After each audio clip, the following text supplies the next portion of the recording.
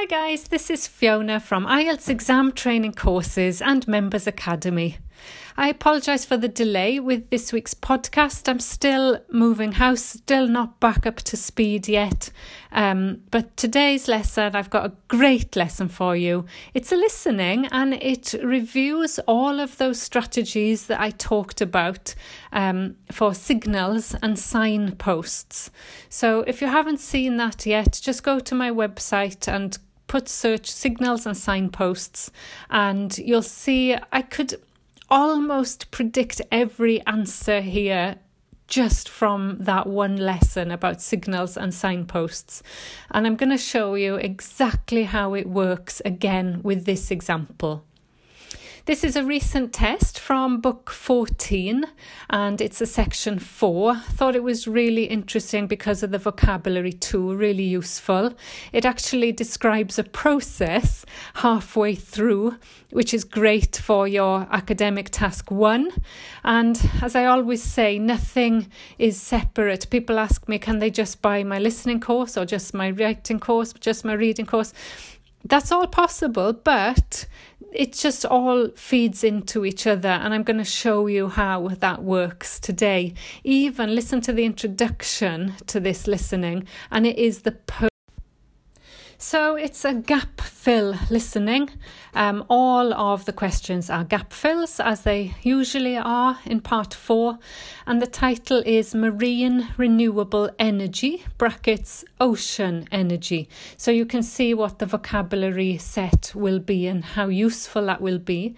It's actually a true story about a tidal lagoon planned for Wales, very near where I live in Swansea. And so often, when we talk about what you can do to prepare for these tests, first of all, I think the best thing you can do is to do as many tests as possible and analyse them. Don't just do them as practice. Follow up, read them, read the tape script, learn the language. But also any background listening related to this topic, environmental topic, and you'll get all of those again with my listening links page on my website. So let's get started. It's divided, there's a little introduction, and then he talks about 3 things: wave energy, tidal energy, and ocean thermal energy conversion. And as you'll see, he'll introduce those one by one. In the introduction, this is what I liked and thought would be useful for task 2. So I'm going to read the question. The question says, more energy required because of growth in population and something. So remember, it's note form. So more energy is required, but they take out the is because it's note form. It's good to be aware of that. It makes more sense then. More energy required because of growth in population and something else. So why do we need more energy? Well, let's listen. Producing enough energy to meet our needs has become a serious problem.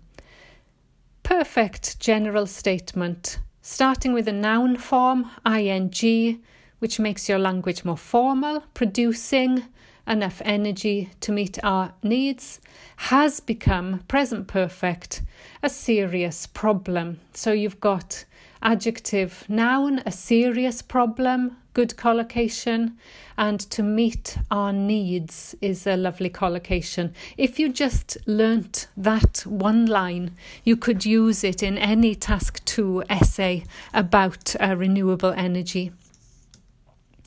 Demand is rising rapidly because of the world's increasing population and expanding industry. Okay, I forgot to mention only one word for each answer, and they've said demand is rising rapidly because of the world's increasing population, so that's a synonym, growth in population, and expanding industry. Now, expanding industry is 2 words, so which word would you choose? of course, industry. I've talked about this before. The answer often lies in the last word in that sentence, and it is industry. Expanding you don't need because it's a synonym of what they said. They said a growth in population and a growth in industry. So that's question 31. And then it gives you 2 bullet points. And the bullet points refer to what is now needed. First bullet point is renewable energy sources. And second bullet point is methods that won't create pollution. So you're listening until you get to won't create pollution. And he says, burning fossil fuels like gas, coal and oil seriously damages the environment, and they'll eventually run out. For a number of years now, scientists have been working out how we can derive energy from renewable sources such as the sun and wind without causing pollution. Okay, wonderful language there. We've got the noun starting burning fossil fuels, the vocabulary fossil fuels, gas, coal and oil. Seriously damages, not just damages, but seriously damages. Notice how they always add something either to the noun or the verb. So we had demand is rising rapidly. Burning fossil fuels seriously damages the environment, and they'll eventually run out. And I like this sentence also. For a number of years now, that could be used for task 2. Scientists have been working out, present perfect continuous, have been working out, lovely for task 2, how we can derive energy from renewable sources. Now, today I started my new Quizlet set using the academic word list. Please go to my vocabulary resources on my website. You'll find lots of links to the academic word list. You'll see there are 570 words in this list, and they are divided into sub-lists. So what I'm working on at the moment is a way of getting you to practice those words. I've created a 18-word set, and I've used it even with my university students, my home students, because they're not used to writing with academic language. So in the Quizlet, you'll see derive is Latin. A derivation comes from Latin. It's the formal word. What would you say when you're speaking? You'd say it comes from. So I put an example, plastic is derived from petroleum. For example, plastic comes from petroleum. So this is how you notice things when you're reading a tape script after you've done the listening. It's absolutely packed with everything you need to push your score above that plateau that we talked about in the last episode. Here are the keys to get out of that rut. So instead of saying they get energy from, derive energy from is a 7+ word. So do this with every listening that you get. And remember, in the Members Academy, I do this for you. You get the tape script. I analyse the listening. I point out the signals, the signposts, the answers. And then I go through the vocabulary with you. So, where are we? So the speaker says, today I'll outline marine renewable energy, also called ocean energy, which harnesses the movement of the oceans. Harnesses, we've had that before. To harness energy means to get the energy, collect, I guess. Marine renewable energy can be divided into 3 main categories. Here we go. This is where he outlines the 3 main points. So you skim down the question sheet and you find those 3 main points. He says 3 main categories: wave energy, tidal energy, and ocean thermal energy conversion. And I'll say a few words about each one. First, wave energy. So he's signalling to you, go to the headline, wave energy. Under the headline, it says advantage. So you're looking for one thing which is good about wave energy. And it says waves provide a something source of renewable energy. So you need an adjective to describe the source of renewable energy. He says, numerous devices have been invented to harvest wave energy. Harvest, synonym for harness in some ways, to collect wave energy. With names such as wave dragon, the penguin, and mighty whale.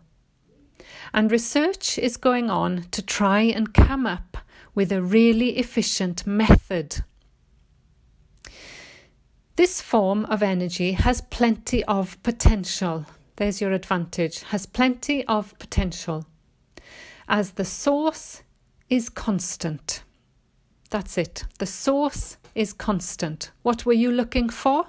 An adjective to describe the source. So the answer is a constant source. And there's no danger of waves coming to a standstill. Okay, you go down and it says other advantages. Electricity can be generated using offshore or onshore systems. Onshore systems may use a reservoir. Problems. So it goes down to problems and there are 2 bullet points. So you're looking for 2 problems. Problem number 1, waves can move in any something. Well, there you can probably guess from the preposition. Think about waves. How can they move? They can move in any something. Secondly, the movement of sand, etc., on the something of the ocean may be affected. So picture it. Try and picture it. What happens if you're artificially producing waves? What will happen? What effect will that have on the sand? Where is the sand? Try to think of it logically using your background knowledge. So we're looking for waves can move in any something. Electricity can be generated using onshore systems, using a reservoir, or offshore systems. But the problem with ocean waves is that they're erratic, with the wind making them travel in every direction. Okay, so you might not know that word erratic, doesn't matter. Any difficult word like that, they will explain it, and in the explanation you will find the answer you're looking for. So they are erratic, means they don't move in a straight line. The wind makes them move in any direction. So what about the sand? This adds to the difficulty of creating efficient technology. Ideally, all the waves would travel smoothly and regularly along the same straight line. That's it. Now, it says another drawback. So that comes to the second negative. Another drawback is that sand and other sediment on the ocean floor might be stopped from flowing normally, which can lead to environmental problems. So you've got sand on the ocean floor. Change it round, gives you the answer on the floor of the ocean. Floor comes up quite a lot. I guess it's because of the spelling, F-L-O-O-R maybe. Okay, so there's a small gap there and he moves to the second category, and that's the second title. The second title is tidal energy. And the question is, tides are more something than waves. So we're looking for a difference between tides and waves. The second category of marine energy that I'll mention is tidal energy. One major advantage of using the tide rather than waves as a source of energy is that it's predictable. That's it. We needed an adjective, more something than waves, and the answer is predictable, easy to predict. And they explain that for you. They say, we know the exact times of high and low tides for years to come. Okay, so then there's quite a gap until it actually gets to the place that you're listening for. So you're listening for the planned tidal lagoon in Wales. So just as in the reading where you're looking for capital letters and numbers, here you're listening for this word Wales, and it says will be created in a something at Swansea. Another capital letter, Swansea. It's a place very near to where I live. And so we're looking for created in a something at Swansea. So he talks for quite a lot about this before he gets to Swansea.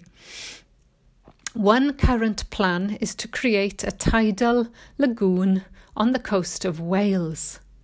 This will be an area of water within a bay at Swansea. No, you see, I've missed the huge bit that they talk about before they get to Swansea. Oh, let's do it anyway. So he says, for tidal energy to be effective, the difference between high and low tides needs to be at least 5 meters. And this occurs naturally in only about 40 places on Earth. But the right conditions can be created by constructing a tidal lagoon, an area of sea water separated from the sea. One current plan is to create a tidal lagoon on the coast of Wales. This will be an area of water within a bay at Swansea.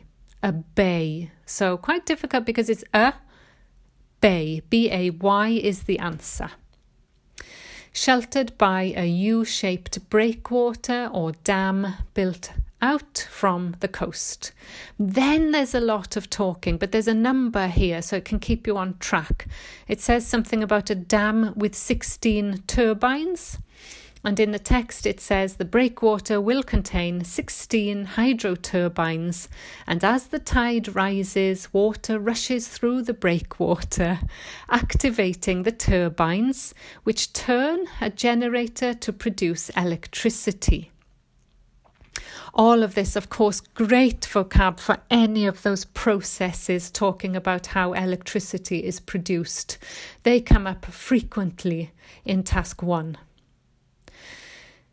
So then it says for 3 hours, as the tide goes out, the water is held back within the breakwater, increasing the difference in water level until it's several meters higher within the lagoon than in the open sea.